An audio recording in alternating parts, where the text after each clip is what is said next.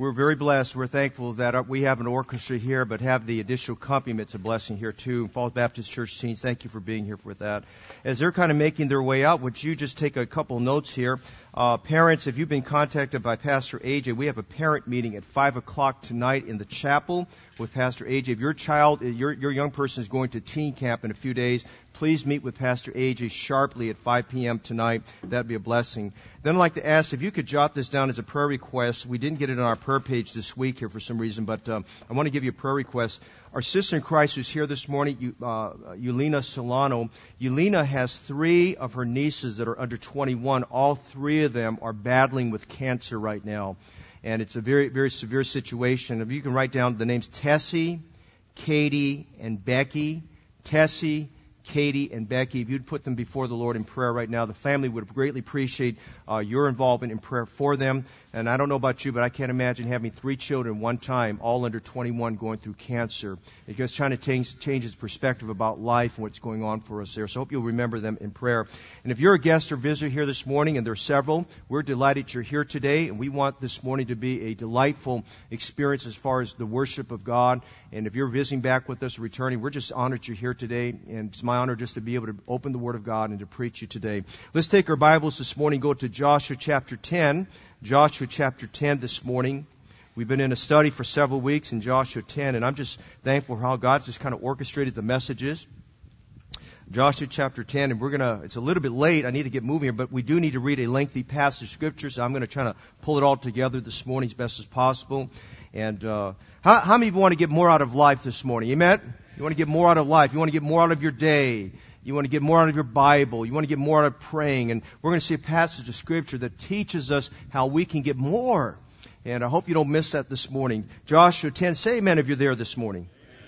Verse 1. Now it came to pass when Adonizedek, king of Jerusalem, had heard how Joshua had taken Ai and had utterly destroyed it, as he had done to Jericho and her king, so he had done to Ai and her king. And how the inhabitants of Gibeon had made peace with Israel and were among them. That they feared greatly, because Gibeon was a great city, as one of the royal cities, and because it was greater than Ai, and all the men thereof were mighty. Wherefore Adonizedek, king of Jerusalem, said unto Hoham, the king of Hebron, and unto Piram, king of Jarmuth, and unto Japhia, king of Lachish, and unto Deber, king of Eglon, saying, Come up unto me, and help me, that we may smite Gibeon. For it has made peace with Joshua and with the children of Israel. Therefore the 5 kings of the Amorites, the king of Jerusalem, the king of Hebron, the king of Jarmuth, the king of Lachish, the king of Eglon, gathered themselves together and went up, they and all their hosts, and encamped before Gibeon, and made war against it. And the men of Gibeon sent unto Joshua to the camp at Gilgal, saying, Slack not thy hand from thy servants, come up to us quickly, and save us, and help us. For all the kings of the Amorites that dwell in the mountains are gathered together against us. So Joshua ascended from Gilgal, he and all the people of war with him, and all the mighty men of valor. And the Lord said unto Joshua, Fear them not, for I have delivered them into thy hand. There shall not a man stand before thee. And Joshua therefore came unto them suddenly, and came up from Gilgal all night. And the Lord discomfited them before Israel, and slew them with a great slaughter at Gibeon, and chased them along the way that goeth up to Beth Horon, and smote them down to Azekah and Makkedah. And it came to pass, as they fled from before Israel, and were going down to Beth Horon, that the Lord cast down great stones from heaven upon them unto Azekah, and they died. And they were more which died with hailstones than they whom the children of Israel slew with the sword. Then spake Joshua to the Lord in the day when the Lord delivered up the Amorites before the children of Israel. And he said in the sight of Israel, Son, stand thou still upon Gibeon. That's what every father says to their little boy. Son, stand still. Amen. But he says, son, stand thou still upon Gibeon, and thou, moon, in the valley of Ajalon. And the sun stood still, and the moon stayed, unto the people had avenged themselves upon their enemies. Is not this written in the book of Jasher? So the sun stood still in the midst of heaven, and hasted not to go down about a whole day. And there was no day like that before it or after it, that the Lord hearkened unto the voice of a man, for the Lord fought for Israel. We are studying this morning one of the most incredible recorded events in the Bible. It's a real event. It's a true event when the Lord held the sun still for an entire day. How many of you feel like some days you need more time in the day? Amen? And staff members come by the office and say, Pastor, you need anything? And what's my answer? More time in the power of God. And the only time I could say that I've come close to getting more time is when you get on a plane and go to a different part of the world and the time changes. Amen? But even then, you're a little bit tired. And we're going to see here something that was never done before Joshua and something that's never been done after Joshua. We're going to see an incident, a true incident here, how the day when the sun stood still. Now, Father, we have been encouraged and delighted today and just blessed in our hearts from the music we've heard and we've participated in, from the reading of the Scriptures. And God, just the fact that the presence of God is here at Heritage Baptist Church. Father, this morning we have read from the precious truth of the Word of God. The Bible says, the entrance of Thy Word giveth light. Thy Word is true. Sanctify your people through your truth. Even now, Lord, prepare our hearts. Cleanse us from all filthiness of the flesh and superfluity of naughtiness, and that we may receive with meekness the engrafted Word which is able to save souls. Father, this morning we humble ourselves before the blessed Word of God and acknowledge we are needy people, and acknowledge, Lord, we need our hunger intensified and our thirst intensified from the Lord. And God, today we pray we take of Jesus, who's the living bread. And this morning we pray we take of Jesus, who's the living water. We pray this morning that, God, you'd satisfy every need that's found in this church. And God, we pray the Spirit of God would now start a great work in our hearts, taking the precious seed of your Word, and now, Lord, breaking up the fallow ground of our hearts and sowing that seed so that, Lord, where the seed is sown, it would bear fruit that would be 25, 50, and 100-fold in abundance. Father, we need you today. We need you to increase our faith. We need you to increase our concept of the glory of God and the holiness of the Lord. We need you to draw us closer to you. And most importantly, as the five that stood today testifying their faith in Jesus Christ, there are some here today who have never placed their faith and trust in Jesus Christ, your Son, as Savior. And may they recognize, Lord, that you are God, our Savior. You're the God who saves. And Lord, you're the captain of our salvation. And this morning we pray that the working of the Holy Spirit would draw men to yourself. Bless this passage of Scripture. Help my words to be clear. Help my thoughts to be clear. I pray for the fullness of the Holy Spirit of God among us today. Bless us, move us together, we pray. In Jesus' holy name we pray. And all of God's people say, amen. You may be seated. How many of you can imagine a world where there is no sunshine? That would be remarkable. That's just kind of something I can't imagine. A world of darkness. But how many of you can imagine a place where the sun does not set? And we know, I don't know if you've ever heard the term of the midnight sun, but there are places north of us near the Arctic, by the North Pole, where they have this phenomena called the midnight sun. In the country of Norway, northernest most close to that Arctic area, from May to late July, there's about 76 days per year where the sun does not set for as much as 20 hours. It will set maybe around midnight and rise again at 4 a.m. in the morning.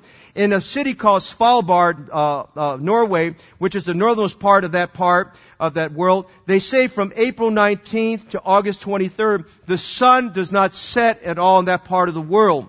In the country of Finland, the sun will shine straight for 73 hours during that same period of time. In the northernmost part, it doesn't set at all for 60 consecutive days during the summer. And then Sweden, like Norway, they say in Sweden from May to late August, the sun does not set until midnight and then rises promptly again at 4 a.m. in the morning. I imagine those people there must enjoy the sunlight or they're very sleep deprived during that time. I'm not sure which one. But we do know this morning. We're looking at a passage of Scripture where a man prayed prayed for God to hold the sun still in an area that was not in the Arctic region, an area that was in the Middle East, where the sun predictably came up every morning at the same time and predictably came down at the same time. We're studying a prayer that was a remarkable prayer, a prayer of faith, a prayer that teaches us how to have faith in God. We're looking at the day when Joshua prayed for the sun and the moon to stand still for an entire day. And the Bible said the sun hasted not to go down.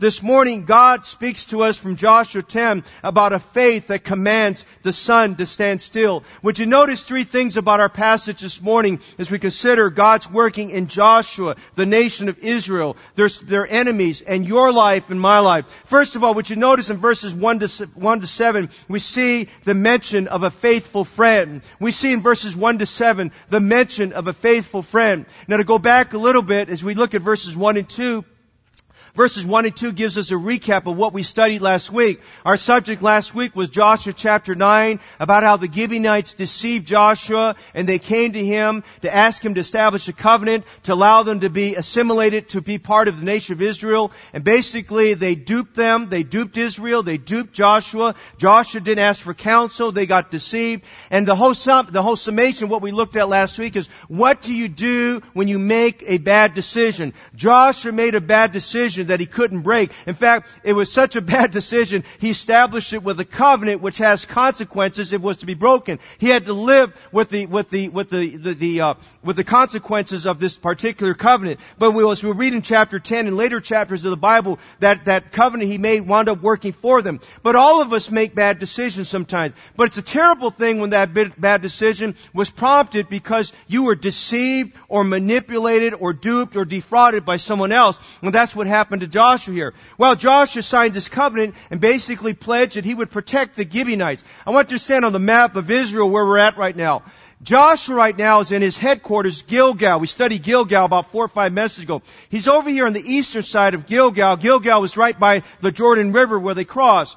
Gibeon is in a mountainous area. The distance from Gilgal to Gibeon is about maybe 30 to 32 miles for them to walk across. What makes it interesting is that it's not a straight path. It's a 30 to 32 mile trek that takes itself on a descent into the mountainous areas. When we read here in this passage, when Joshua responds to the request of the Gibeonites to come to their aid, he and his men travel all night. They didn't sleep a wink. Some people believe they didn't sleep a wink for as much as 31, 32 hours. They walked about 31, 32 miles. They make their way. They go up about 3,300 feet in the ascent to the mountains area to come and to help the Gibeonites. And you'll notice there's the Gibeonites here, and right next to the Gibeon is the city of Jerusalem, which was on a hillside.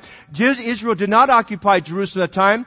Jerusalem was occupied by the Canaanites. All of these people would fall under the names of either Canaanites or the Amorites, and finding their descendancy from Canaan, from Genesis chapter 9 to 10. And so this meant that, so these other Canaanite nations get word of the fact that Israel was successful in overcoming Jericho. They were successful in overcoming Ai. And on top of that, the men of Gibeon, which were stronger than most of these other Canaanite cities, and they were considered, as the Bible says, a royal city, they beckoned to Joshua to help them. Joshua has accepted them as part of the nation of Israel. They're accepted. They are slaves in the nation of Israel. They're serving as hewers of wood and drawers of water. And so the other Canaanites are not very happy that the Gibeonites have established this alliance, and they're just thinking in their mind, well, they established an alliance, they turned their backs on us. And so the king of Jerusalem, he beckons to 4 other kings and cities. He says, hey, and all of them were below him. All of them were down in the valley area. He says, hey, come up if you would. We need your help. We need you to come and help us here. And so all 4 of those other kings responded to them and said they would come. And there was this deep hostility in the hearts of these Canaanite, Amoritish kings against the nation of Gibeon. On one end, the day before the alliance made, they're all buddy-buddy, they're all friends, everything's good. And now now this alliance is made, and they have rejected Gibeon. They said, we know what, we want to take Gibeon out. Kind of reminds me about the story of about 3 or 4 years ago when Kevin Durant left the Oklahoma City Thunder. Kevin Durant was the face of the Oklahoma Oklahoma City Thunder. Kevin Durant was really the team. You thought about the Oklahoma City Thunder, you thought about Kevin Durant. And then he made that announcement right around July 4th, I think of 2014 or 2015, that he was going to join up with the Warriors because he was a free agent. And all of a sudden, the city that loved Kevin Durant turned on him. Even today, there's great rejection, hostility about that. And he has to be very careful when he goes back to that city because there's hostile feelings in their hearts towards him because he made that change. And that, in a way, is kind of describing the feeling that these Amoritish nations felt towards Gibeon. And so these kings call an alliance, a confederacy. They want to go to war against Gibeon. They said, if Gibeon's going to be in alliance with Israel, we better take Gibeon out because they're a bigger city than us. And so you've got 5 kings who are confederate together who want to fight against Gibeon. Well, Gibeon gets word of this, and immediately they send some spies or some men 32 miles away back to Gilgal to tell Joshua, we're in trouble, we need some help here. Joshua, as we read this, they get the word. Notice verse 6. It says, the men of Gibeon sent unto Joshua to the camp to Gilgal, saying, slack not thy hand from thy servants, come up to us quickly and save us and help us, for all the kings of the Amorites that dwell in the mountains are gathered together against us. They were in a pickle of a situation. They were in a situation where they needed help. And you wonder, well, what did Joshua do? Well, Joshua had a covenant with them. And notice the Bible says in verse 7, Joshua ascended from Gilgal, he and all the people of war with him, and all the mighty men of valor. And what encourages my heart as we start this message this morning, Joshua was faithful as a friend. Joshua was faithful with his promise and his word. And Joshua, for you and I this morning, for those of us who need encouragement, for those of us who feel like we're at our wits' end, for those of us who feel discouraged by our problems, for those of us who feel like we're rejected, for those of us who feel like our problems are bigger than us, for those of us who feel like that announcement from the doctor and that disease diagnosis or that pink slip from my employer that I no longer have a job, when we're down and discouraged and we feel like we need help. Listen, Joshua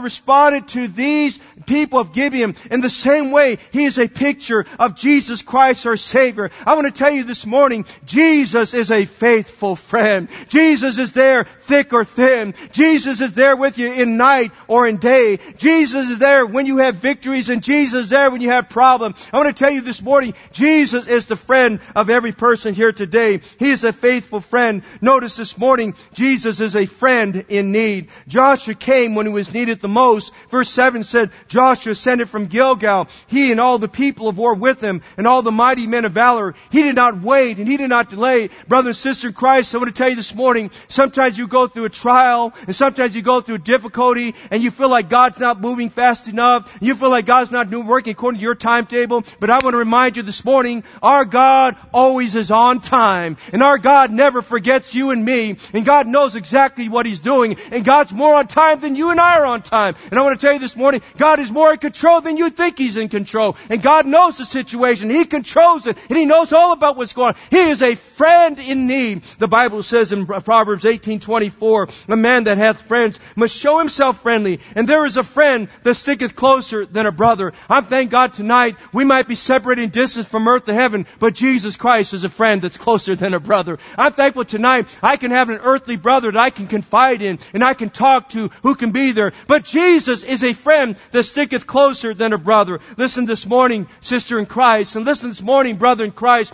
and listen today, someone who's lost a loved one, and listen this morning to someone who's got a loved one who's got physical failure, and listen to me this morning, if you're going through bitterness and anger and difficulty in your life, Jesus is there for you this morning there. He's there for us when we're scared. Look at Mark chapter 9, verses 37 to 39. He's there for us when we're scared. In Mark chapter 9, we have the story of one of several storms His disciples went through, and this is one of the first early storms.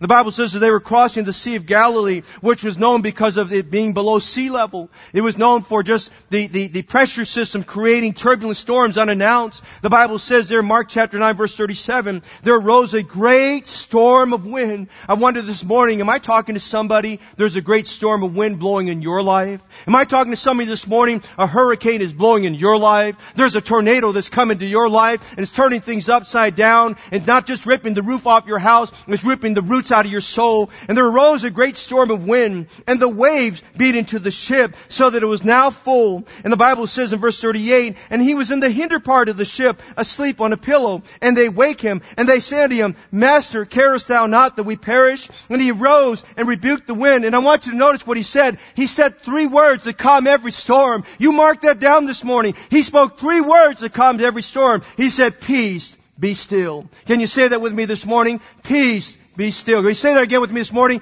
Peace, be still. Aren't you glad this morning there was a storm that was on the lake and it bothered those disciples? But I want to tell you, there's no storm in your life that bothers Jesus. I want to tell you this morning, there's no storm that anybody will have in their life that bothers our Savior and the God of gods and the Lord of lords. And as they woke him up, he came and he looked at those waters that he created and the wind that he blew from his own mouth. And he said, peace, be still. And I'm going to tell you this morning, Jesus as a friend in need, he's there when we're scared. Would you notice he's there when we're suffering? Matthew 11, verse 28, Jesus gives us some wonderful words. And those of you new to the faith or perhaps have not read the Gospel of Matthew, I hope that you'll wrap your heart, your thoughts around these verses. Matthew 11, verse 28, the Bible says, come unto me, all ye that labor and are heavy laden, and I will give you rest.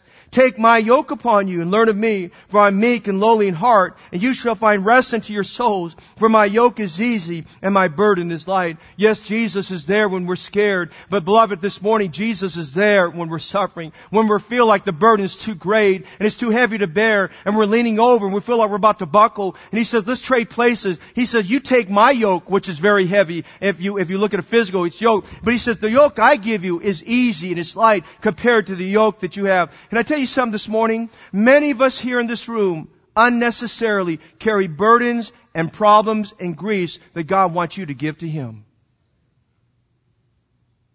You're carrying burdens you don't need to carry. You've got excess baggage and excess weight you've got to let go. And here we have the Lord is giving us an invitation. He says, come to me. Listen, you'll go to the counselor, and you'll go to the psychologist, and you'll go to the teacher, and you'll go to the CEO, and you'll go to this guy and that guy and Dr. Phil and all the rest. Listen, go to Jesus this morning. Amen. Come unto me, all ye that labor and are heavy laden. Listen, when he uses the word labor, it's talking about just your efforts are futile and you're going in circles and you're going nowhere. Come unto me, all ye that labor and heavy laden. And he promises the word of a gentleman, the word of a God who never fails. I will give you rest. Thankful this morning that as a faithful friend, he's a friend in need. But notice, as a faithful friend, he's a friend indeed as well. Did you notice with me this morning, John 15:13? Greater love is no man than this, that a man lay down his life for his friends. Joshua made a pledge to the people of Gibeon. You might say that they just chiseled away. You might just say on the rock, and you might say that the parchment they signed off on with the ink was still wet. You might say that they barely had time to let the ink dry, and now already they're asking for help there, and they want help immediately, and they want help instantaneously. They said, come up and help us. Would you help us there? And listen, when Joshua ascended, he said, I've got this covenant to make. Joshua understood there were risks associated with this covenant. He knew there was a risk he could lose his life. He knew there was a risk that he could lose some men. He knew there was a risk behind that, but he accepted those risks because he was a man who made a pledge and a promise. Listen to me this morning. In Genesis 3:15, after Adam and Eve had sinned, and the curse of sin came upon the whole world, and by one man sin entered into the world, and death by sin. So then death is passed upon all men because all have sinned. Listen, our Lord gave us Genesis 3:15 to remind us of the seed of the woman that would bruise the head of the serpent. And the seed of the woman was talking about the promise of the Messiah, of our Lord Jesus Christ, that would come years later. Nobody could really know at that moment in time exactly when Jesus would come, but thank God He has come, and thank God He's died for our sins. And He gave us that verse here in John 15:13. Greater love is no man than this, that a man lay down his life for his friends. You want to show you really love somebody? You really want to show that you mean what you say? Be willing to put your life down as a sacrifice for that other person. Be willing to die for them. I'm saying this morning, it ought to be every husband ought to be willing to die for his wife, and every wife ought to be willing to die for her husband, and every parent ought to be willing to die for their children. But I'm going to tell you this morning, we have a God in heaven who sent His perfect, sinless, wonderful, eternal Son. He came here in all the effulgence of glory and inhabited the body of a man, and being found in fashion as a man, He became obedient even unto death, even the death of the cross. And our Savior walked the shores of Galilee. God became a man. By the way, it's not man becoming a God, it's God who became a man. God became a man, and listen, there was no sin in Him. And Lord, the Bible tells us that He dwelt among us, and we beheld His glory, full of grace and truth. And there, 3 years after He made His announcement of His ministry, at the age of 30, at the age of 33, He took that old rugged cross, and He walked up the hill of Golgotha, and there He laid down His life for you and me. He laid down His life for His friends. He laid down His life without any conditions. He laid down His life without any grievances. He laid down His life for us without any regrets. He died for every sinner. He had His body pierced. He had His body bleeding. He had His body to place. We said, I give it all. There was nothing Jesus held back. Listen, Jesus paid it all to Him I owe. Sin had left a crimson stain. He washed it white as snow. I'm thankful this morning we have a friend who is a friend indeed. Jesus went all the way for you and me to Calvary. And if He went all the way for you and me to Calvary, I would tell you, no problem you have is so great, He won't go all the way for you in that problem as well. There too. A faithful friend. Matthew Henry said this, come and see the victories of the cross. Christ's wounds are thy healings. His agonies, thy repose. His conflicts, thy conquest. His groans, thy songs. His pains, thine ease. His shame, thy glory. His death, thy life. His sufferings, thy salvation. I'm thankful this morning we see a faithful friend. Would you notice a second thing this morning? And this is the crux of our message today. Verses 1 to 7, we see a faithful friend. In verses 8 to 14, would you notice a phenomenal faith? You can't go through the Bible without realizing God wants us to increase our faith. God wants to stretch our faith. The just shall live by faith. We walk by faith and not by sight. We must be a people that trust in the Lord with all our hearts. We must walk by faith. And we see this morning the phenomena of Joshua's faith. Notice several things we see here. We see Joshua going to victory. In verse 7, he's traveled all night. He's been up all day. He's been up all day. The last wink of sleep he had was 4 o'clock, 5 o'clock that previous morning. He's been up all day. He gets the call from the Gibeonites, come up and help us. They make their trek. He assembles his men. We believe he could have had as many as 500,000 of his warriors go with him. And they make this trek all through the night. It's a 30-mile trek through the night. They needed to get there before daylight. They needed to get there to catch the enemy by surprise. They needed to get there before those 5 kings would assemble and attack Gibeon. And he made his way there. They walked 30-something miles, and inclusive of that, they ascended up 3,300 feet into a mountainous area they had not traveled before to do battle with them. And listen, you can imagine they must have been tired, and they must have been weary, and they must have felt bone weary, and they must have felt like they needed some respite there along the way. And as they got there, we find here in verses 8 to 14, we find God's record concerning the confrontation with those 5 kings and what God did there.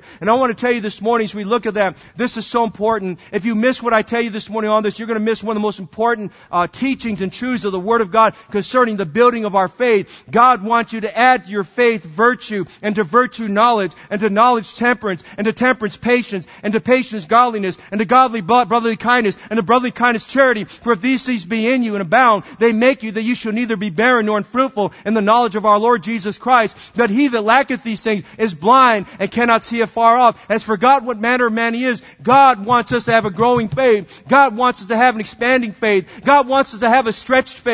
God wants us to have a praying faith. God wants us to have an incredible faith. I'm not talking to Joel Osteen kind of faith. I'm talking about a Bible type of faith. Amen? I'm not talking about a T.D. Jakes kind of faith. I'm talking about a Bible kind of faith. A faith that can move mountains. A faith that can say to the Red Sea, open up. A faith that can say to the Jordan River, turn to the side so the people can go through. A faith like Joshua that can pray for the sun to stand still in one day. And I want you to see some things today, because our faith is so small, and our faith is so infantile, and our faith is yet to get off the ground, and our faith is yet to grasp all the things that God wants us to get today. Notice, first of all, in this phenomenal faith, that God leading him to this. Notice in verses 8 to 11, God gives him an encouraged persuasion. How many believe this morning a little bit of encouragement is helpful through the day? Amen? How many are thankful for encouragement? Aren't you glad about that?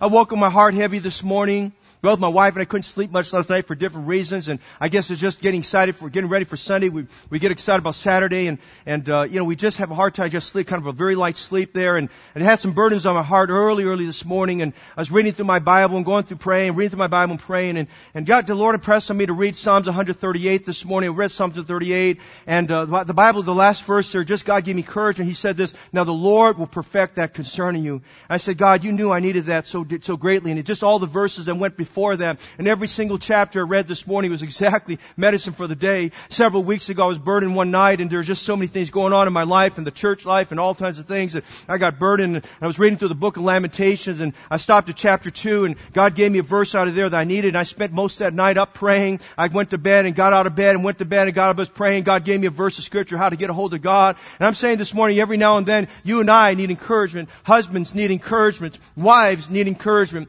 Teenagers need encouragement. College students need encouragement. Retirees need encouragement. Pastors need encouragement. Sunday school teachers need encouragement. Babies need encouragement. I mean, I'm telling you this morning, every single person here today, we need encouragement today. Amen. Notice how God encourages him. Notice verse 8, He gives him encouragement through the Word. And the Lord said to Joshua, they're going up that mountainside. I like stair climbing. And every now and then, if I make a hospital visit by myself, I don't like taking the elevators. If it's less than 8 floors, I just take the stairs, try to get the stairs up. But I'll tell you this, the first flight, the second flight, third flight, fourth, they're okay. I get about the 5th flight, I'm starting to feel it at that point in time, amen? I'm starting to feel it at the 6th flight. And if it's 8 flights I gotta go, I start thinking, man, I should have taken that elevator there. But I keep on going and my thighs are ripping and my knees are buckling there, but I keep on going. Sometimes when you're going up a hill, when you're making a ascent, it hurts. And sometimes when you're going up, you feel it.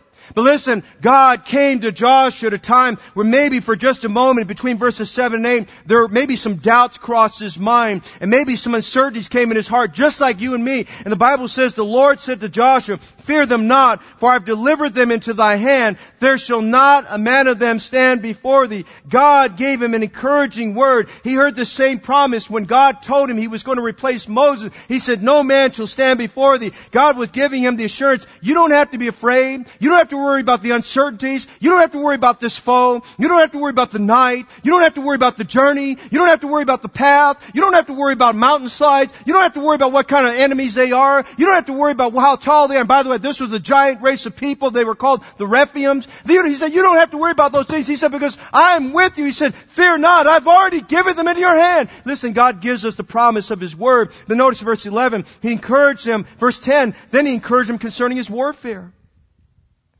The Bible says in verse 8, He gave him that promise and went out with them suddenly, came to Gilgal, from Gilgal all night. And verse 10, notice verse 10, and the Lord discomfited them before Israel. Hey, how many count that this morning? It wasn't Joshua fighting them, it was God fighting them. Amen? God was fighting for him. The Bible says the Lord discomfited them before Israel and slew them with a great slaughter at Gibeon. And then they chased them from the top of Gibeon on the mountain trek. They chased them all the way back down into the valley area. I mean, there was a lot of walking, a lot of running, a lot of chases going on. And I'm talking about men they're basically running on adrenaline at this time. They've gone 30-something hours and they're fighting and they're wiping out. And the amazing thing is we read this passage of scripture. Joshua did not lose one man in this military conflict. He didn't lose one man. I believe, in fact, my faith is so strong in what God gave in verse 8. Not only did He not lose one man, I don't think there was one man that was injured. I don't think there was one man that was scratched. I don't think there was one man that had any fear of anything going on, because the Bible says the Lord discomfited them before Israel and slew them with a great slaughter at Gibeon and chased them along the way that goeth up to Beth Horon and smote them to Zekah and to Makkedah. I'm saying this hour, God encouraged him through persuasion. He gave alongside of Joshua a remarkable time to bolster his faith. He said, number one, let me encourage you through the Word. Number two, let me encourage you about your warfare. But number three, what you notice verse 11, He encouraged him about the weather.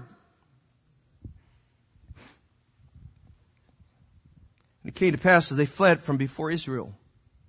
And when they're going down to Beth Horon, these people knew the pathway better than Joshua. They're trying to escape and get down the valley area. And you read verse 11, God sent this hailstorm. I'm not talking hailstorms this big. I'm talking about hailstorms about this big.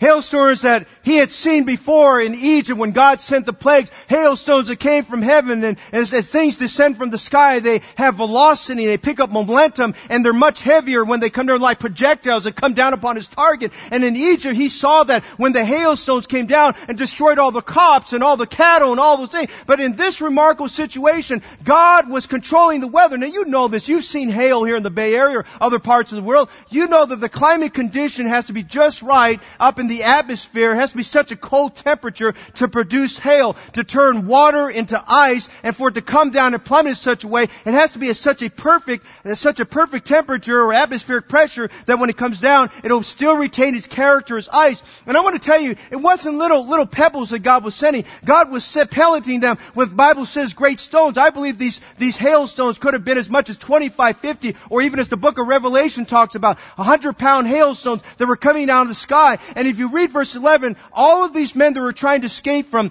Joshua, that had a head start, God was using these projectiles from heaven and these hailstones to take them out. And listen, there was not one man of Israel that was hit by that hailstone. That's even more remarkable there when you think about God's precision on this. And the Bible tells us in that verse, there were more men that were killed by the hailstones than those who were done by the fighting. And that's God. Amen. You know our problem? We want to fight the battles that God said He'll fight for us. You're trying to fight an anger problem when you need to let God fight that anger problem. You're trying to fight with somebody that's against you when you just need to realize, let the Lord take care of the battle. You're trying to get the gospel to somebody who's antagonistic to you and you've got kind of an attitude towards them as well. Let the Lord fight the battle. Encourage him by his persuasion. Listen, God was doing something in Joshua's life to bolster his faith and increase his faith. I'm telling you this day, so a lot of us walk right past the words of encouragement God gives us. A lot of us walk right past daily the encouragement through warfare, and many times the encouragement by even the weather when God does something phenomenal in our lives there. I want you to notice something else. I want you to notice verse 12. Joshua is given an encouraging persuasion, but this is the part I don't want you to miss. I want you to notice in verse 12, verse 13, Joshua prays an extraordinary prayer. May I ask you a question this morning? What is the greatest thing you've ever prayed for that required all of God to do it and nothing of you? When's the last time you prayed for something that only God could answer? When's the last time you explicitly, from all your heart, said, God, I need you to do something? And as Joshua is fighting this battle, and the sun is rising, the sun is going up, and they're chasing down the valley to Beth Horon. He's looking at the sun's about midday, according to the passage of Scriptures, right? Maybe 11 or 12 o'clock midday. And Joshua's winning the battle. I mean, he has it hands down. God already told him he'd win the battle. But Joshua, in his mind, his faith has been encouraged. At that moment in time, Josh is realizing there's more that can be done. And he's realizing, man, it's like we don't have to worry about a thing here. God is winning this battle for us. And there are more being dying from the hailstones than there are by the sword. And he's thinking, Lord, that God wants something more out of me. Listen, where there's victories and there's great achievements, there's more that God wants to do through your life and mine. And that moment of time, he impressed on him was the exercise of faith. And impressed on him in verse 12, there's something I've got to do more than I've ever done before. I want to try the resources of God. I want to stretch the ability of God. I want God to show himself strong to the 500,000 men that are with me. And I want God to show himself strong to all these Canaanite pagan nations that God is real. And Joshua prays an extraordinary prayer, which you notice verse 12, please. Then spake Joshua to the Lord in the day when the Lord delivered up the Amorites before the children of Israel. Now notice there's a comma there. He already had the victory. He already won. It was in his bag. He had it. At that moment in time, he decided to stretch his faith out and do something more and pray for something greater and pray for something that was never prayed for before and never been prayed for since then. He asked God to intervene to do something. And notice in this prayer, the simplicity and yet the greatness of the prayer. He said in the sight of Israel, where every soldier could hear, I almost can imagine him shouting out this prayer. He said, Sun, stand thou still upon Gibeon, and thou moon in the valley of Ayalon. He says in this area we're at right now, now where the conflict's going on, Lord, I don't want the sun to stand still. I want the sun to stay right where it's at. I want it to stay where it's at because I want to get the job done. I want it to stay where it's at because I want more of the power of God. I want it to stay right where it's at because I need more time to get it done. He wasn't interested in 6 hours going by and the sun setting and they'd have to sleep and they'd have to wait again. No, listen, they were full of energy. They were all perked up. They were ready to go. They were winning the battle and they said, listen, my men have seen God at work. I want to see God at work in an even greater way. And a moment of time when they had the victory in the sack, listen, they decided that time, let's pray for God to do something great. And he prayed for God to hold the sun still for him at that moment of time. He prayed a prayer for God to do something great for him. He prayed for more time to work for his advantage. He prayed for the astronomy to be subject to the request of God. He prayed for something that would be a miraculous result. He prayed for something out of the ordinary. He prayed for something only God can do. He prayed a prayer of great faith. Hebrews 11:6 says, without faith. And by the way, without faith, we're failures. Without faith, it is impossible to please Him. For he that cometh to God must believe that He is, and that He's a rewarder of them that diligently seek Him. He prayed a prayer that believed that God is. He prayed a prayer that believed God can. He prayed a prayer that believed God will. He prayed a prayer that says God still does. He prayed a great prayer of faith. Joshua said, I believe. He said, I believe God is able. I believe God can hold the sun still. I believe God will hold the sun still. I believe God can hold it still and give us more. He'll give us more time. He'll give us more advantage. He'll give us more opportunity. He'll give us more faith. He'll give us more victory. Listen, beloved, as I look at the history of Heritage Baptist Church and what God has done in this church, I keep saying it over and over again, it's a work of faith. It's the testimony of a great God working on behalf of His people. Listen, from the very outset when the church started, the church should have never succeeded. And how God started us out, how down in downtown Oakland, and then God let us go from a Class A building to a no-class building over in East Oakland, amen. And there, in spite of all that, and just not necessarily a very good location, God still grew His church. And then how God led us from that location there in East Oakland over to here to 2960 Merced Street, and how God has led us through our building program, and God helped us even when we were less than 5 years old to acquire this property. And since that time, we've done 2 building programs at a moment in time when in 2007 the city said we couldn't build, and they wouldn't let us build, and they refused it, and they had the city attorney there and outside counsel as well. They're telling us we couldn't build. They said it's not going to happen. And 6 months to the day, they called me back up and said, Pastor Fong, we've reconsidered our situation. We're going to let you build on that property. And listen, the testimony of that is this building we're in right now. The testimony of that's a building right next door to us. And I'm saying today, thank God for great faith. Thank God for God's people following the faith of their pastor. Thank God for people having faith in God. Thank God for deacons that have faith and staff that have faith and laymen that have faith. And thank God you've given by faith and you've prayed by faith. But I'm telling you right now, there's more to do by faith. There's more that God wants us to do. God wants us to rise up. There's still a sun that needs to stand still. We need more time to get the gospel out. We need more time for our life. I prayed and asked God this week. I said, God, I'm 60 years of age. Give me many more years and many more time to get more done and get the gospel to as many people as we can. I'm not contented with just the 1 and the 2 and the 3. God, give us thousands and millions of people that can hear the gospel of Jesus Christ. I'm saying He prayed for more, and you need to pray for more, and I need to pray for more that God will do in our lives. James 5:16-18 says this. Confess your faults one to another. Pray for one another, that you may be healed. The effectual fervent prayer of a righteous man availeth much. Elias was a man subject to like passions as we are. He prayed that it might not rain, and he prayed earnestly that it might not rain. It rained not on the earth by the space of 3 years and 6 months. And he prayed again. The heavens gave rain, and the earth brought forth her fruit. Joshua's type of praying is the effectual fervent prayer of a righteous man. He met all the conditions for faith praying. He met all the conditions for answered prayer. He prayed this even though he was tired. He prayed this even though he had the victory already. He prayed this even though he was at war. He prayed this even though he was on the mountain. He prayed this even though he was winning.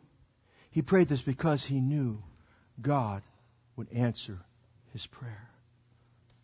Oh, would to God this morning, would you and you and you and you, would you rise up and come alongside this preacher and pray some extraordinary prayers with me? There's more that God wants to do. There's more that God wants to accomplish. You ask our men that have worked on these buildings. No man could have done this. God did this. There's still more to go. Pray an extraordinary prayer. But you notice an exclusive performance. Did you notice verse 13?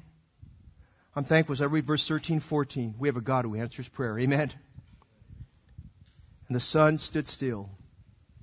Every father wants his little boy, son, stand still. Amen. So we tell our boys, the teenage boys, stand still. But we're talking about the sun standing still. You understand the orbits. If you've taken astronomy and science and all that stuff there, only God can control that. The sun stood still and the moon stayed until the people had avenged themselves upon their enemies. You know how great this event was? It's not only recording God's Word. Do you notice it's recorded in a secular book? It's called the Book of Jasher. It was a poetic book. For many years after that, they'd go to this book of Jasher and they would sing about this victory. They remembered that God gave this man a victory through prayer. There's just some things God does that are unforgettable. The Bible says in verse 14, there was no day like that, before it or after it, that the Lord hearkened unto the voice of a man. For the Lord fought for Israel. It was exclusive to Joshua because Joshua was the one who prayed it. I've asked God for our church. Lord, raise us some prayer warriors in our church who pray like Joshua. Pray for God to open doors that are closed. Some of us have gotten to the place we just resign ourselves. We think it's too hard. I think it's impossible. May I remind you today, there's nothing too hard for the Lord.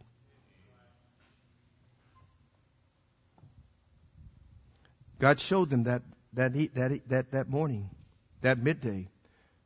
With God, all things are possible. God showed them that He's able to do exceeding abundantly above all that we ask or think. Charles Spurgeon said, prayer is the slender nerve that moveth the muscle of omnipotence. Are you someone that would exercise faith like Joshua and ask God to do something extraordinary? Or are you just going to live an ordinary life and do your thing and check in and check out? Or how about do something extraordinary by praying for something great? Are you someone that would exercise faith and glorify God by asking for something that would be once in a lifetime? Are you someone that would exercise faith and glorify God by asking to do an exclusive performance? I'm saying today, as we look at this man, we see in this passage of Scripture, we see a faithful friend. We see a phenomenal faith.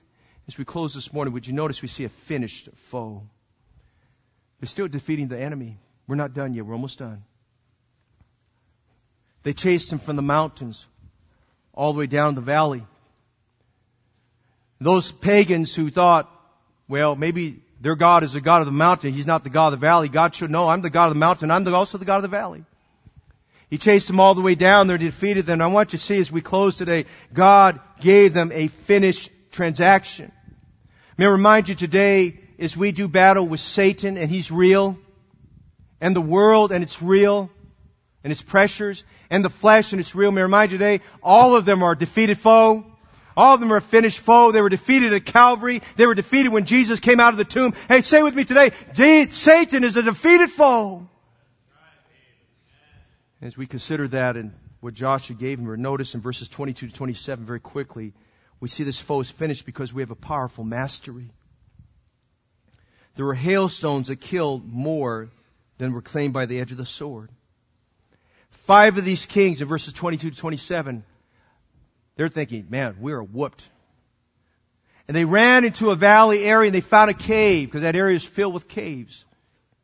They found a hillside and ran into a cave and hid themselves. And Joshua's men had followed them there and they came back. Joshua said, what do we do? They're in the cave. What do you want us to do? He said, well, we have unfinished business. I want you to put some stones on the mouth of those caves and just bury those guys there with the stones. We'll come back for them. And then Joshua went on and defeated the foe. And then he came back. And as he came back, notice in verses 24 to 25, it says, and it came to pass when they brought out those kings unto Joshua, that Joshua called for the men of Israel and said unto the captains of the men of war which went with them, watch this now, come near, put your feet upon the necks of these kings. And they came near and put their feet upon the necks of them. And Joshua said unto them, Fear not, nor be dismayed. Be strong and of a good courage, for thus shall the Lord do to all your enemies against whom you fight. And I love this part of Scripture here, because Joshua said, bring those men out, put them on their backs, put your feet on, captains you come, and put your feet on their necks, and you let them know you dominate, your control. And what a wonderful Old Testament picture of a wonderful promise that God gives us over in Romans chapter 16 and verse 20. In Romans 16:20, it's a reminder to us that Satan is a defeated foe, not because of us, but because of Jesus. Satan is defeated. And the Bible says in Romans 16:20, and the God of peace shall bruise Satan under your feet shortly. The grace of our Lord Jesus Christ be with you. Amen. I'm saying today, stop hiding in the corner. Stop thinking you're defeated. Stop thinking you can't win. And come out and bring those kings out and put your feet on top of their necks and let them know that the God of peace has bruised Satan under your feet right now. I'm saying today we have a powerful mastery because of our Savior Jesus Christ. But notice the proven means. They took those 5 kings, hung them on trees until they were dead. They took their bodies down, put them back in those caves, and covered the caves up with rocks. Then you read the rest of the chapter. Joshua pursued, and he fought, and he defeated them. Not just 5 cities, but 6 cities, because the 6th one, Gezer, came alongside Lachish to try to help them.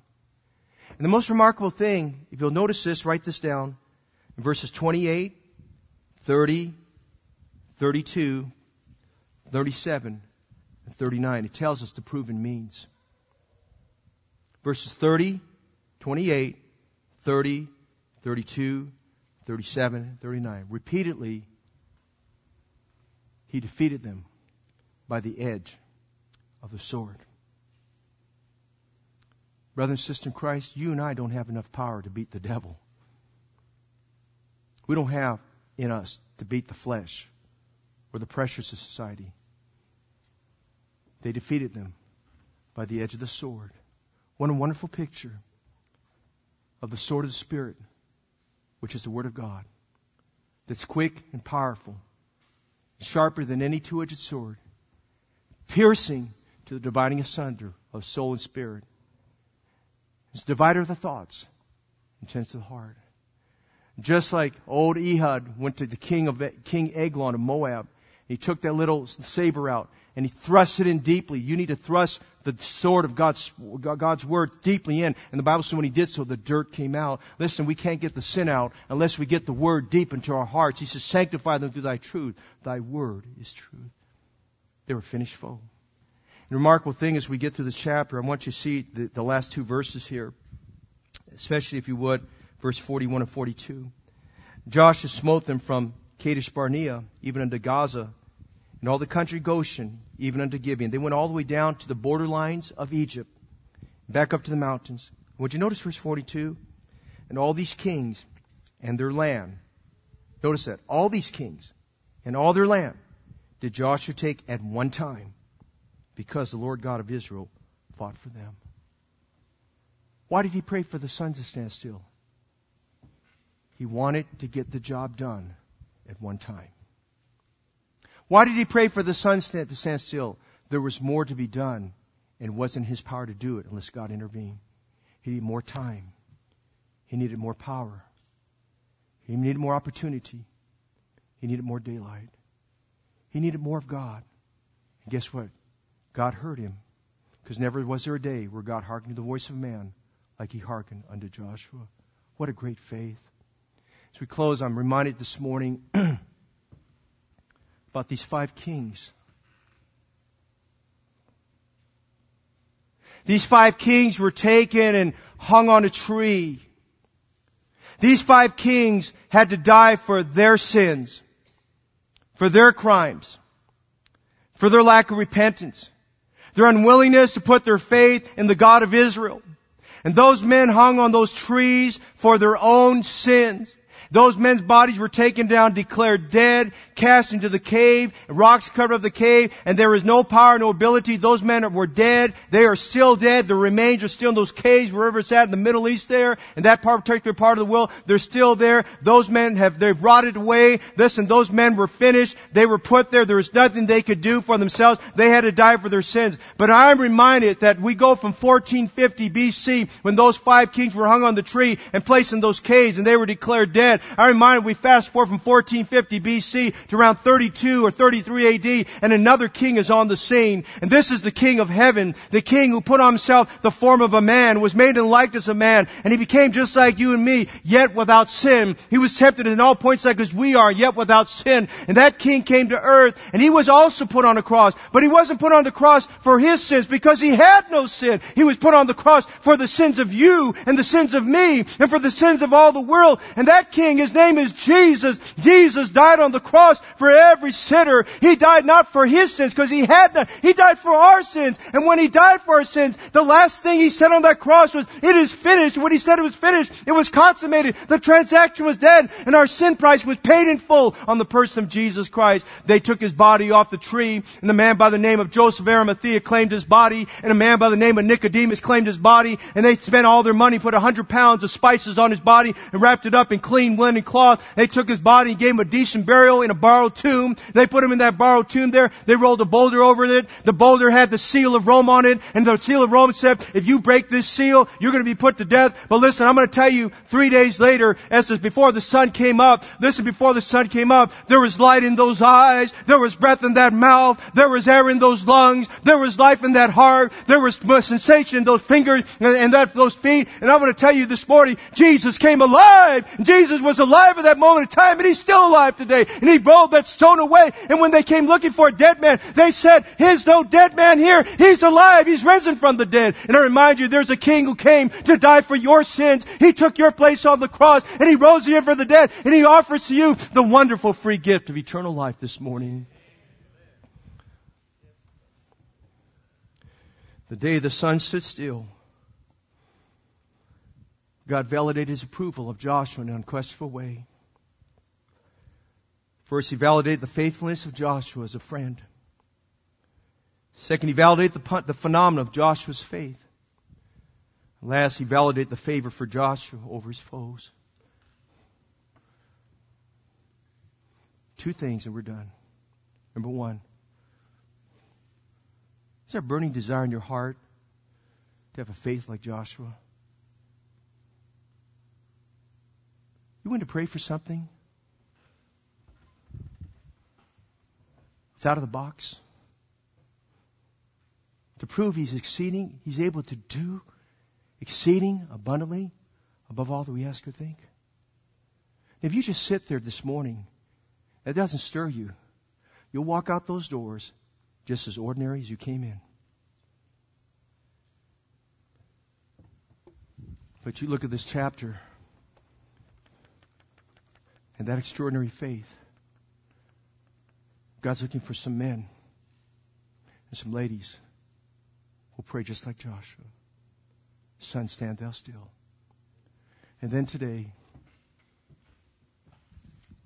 there's a step between us and death. David said that. There's a step between me and death. When you leave this life, you're either going to heaven or you're going to hell. And I'm going to tell you something very fatal right now. We're all born in this world with a sinful nature. And because of that sinful nature, the sentence of sin is already upon us. We're already condemned to hell. God doesn't want you to spend eternity in hell. God wants you to know that He punished your sins and mine on His Son Jesus Christ, who died on the cross for us. He's not a dead Savior. He's risen from the dead. And today, in spirit, He extends His arms with a great invitation. Come unto me. Come unto me. Come unto me. Would you get saved this morning? Don't be stubborn. Don't put it off another day. Don't look for a convenient time. Don't say like Herod Agrippa, almost thou persuadest me, almost won't get you into heaven. Say, Lord, I want to take you right now to be my Savior and my Lord and my best friend. I give the invitation. We're going to invite you to trust Jesus today. If you're not saved, we're going to invite you to trust Jesus. I want to give the invitation.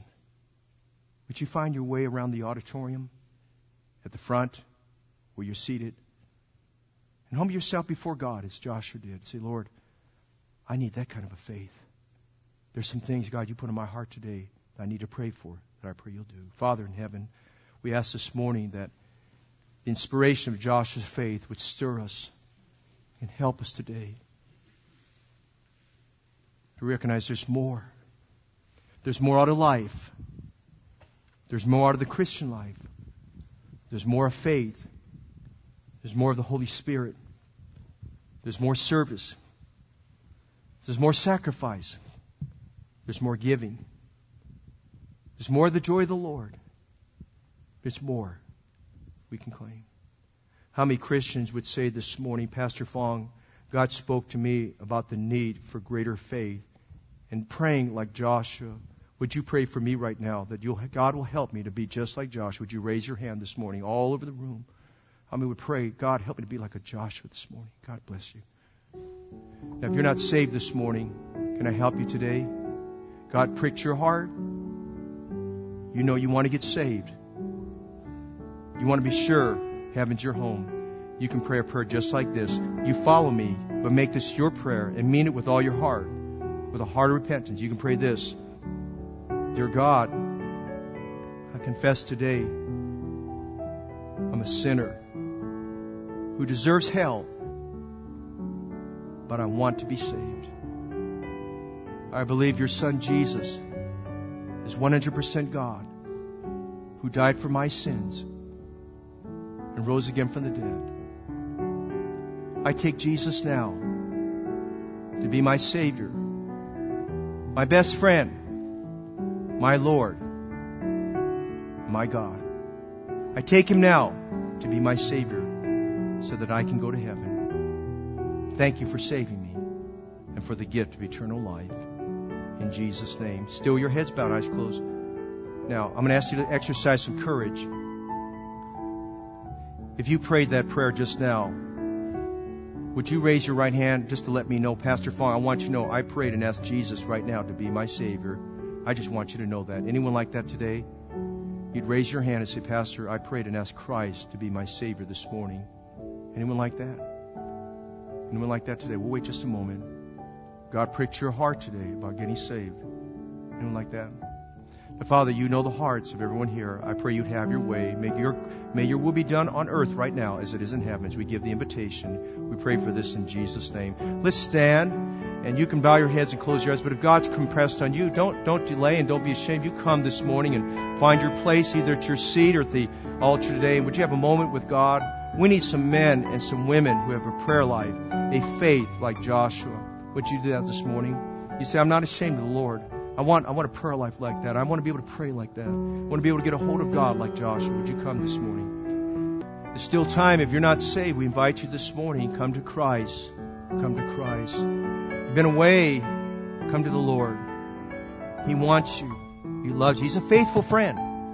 He's a friend in need. And He's a friend indeed. You come to Him right now. Father, the Word of God has spoken to us.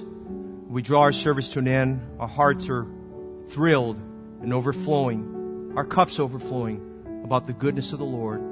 In just a moment, Lord, as we go our separate ways, would you please have your way in our lives? Be honored. Be pleased with the decisions.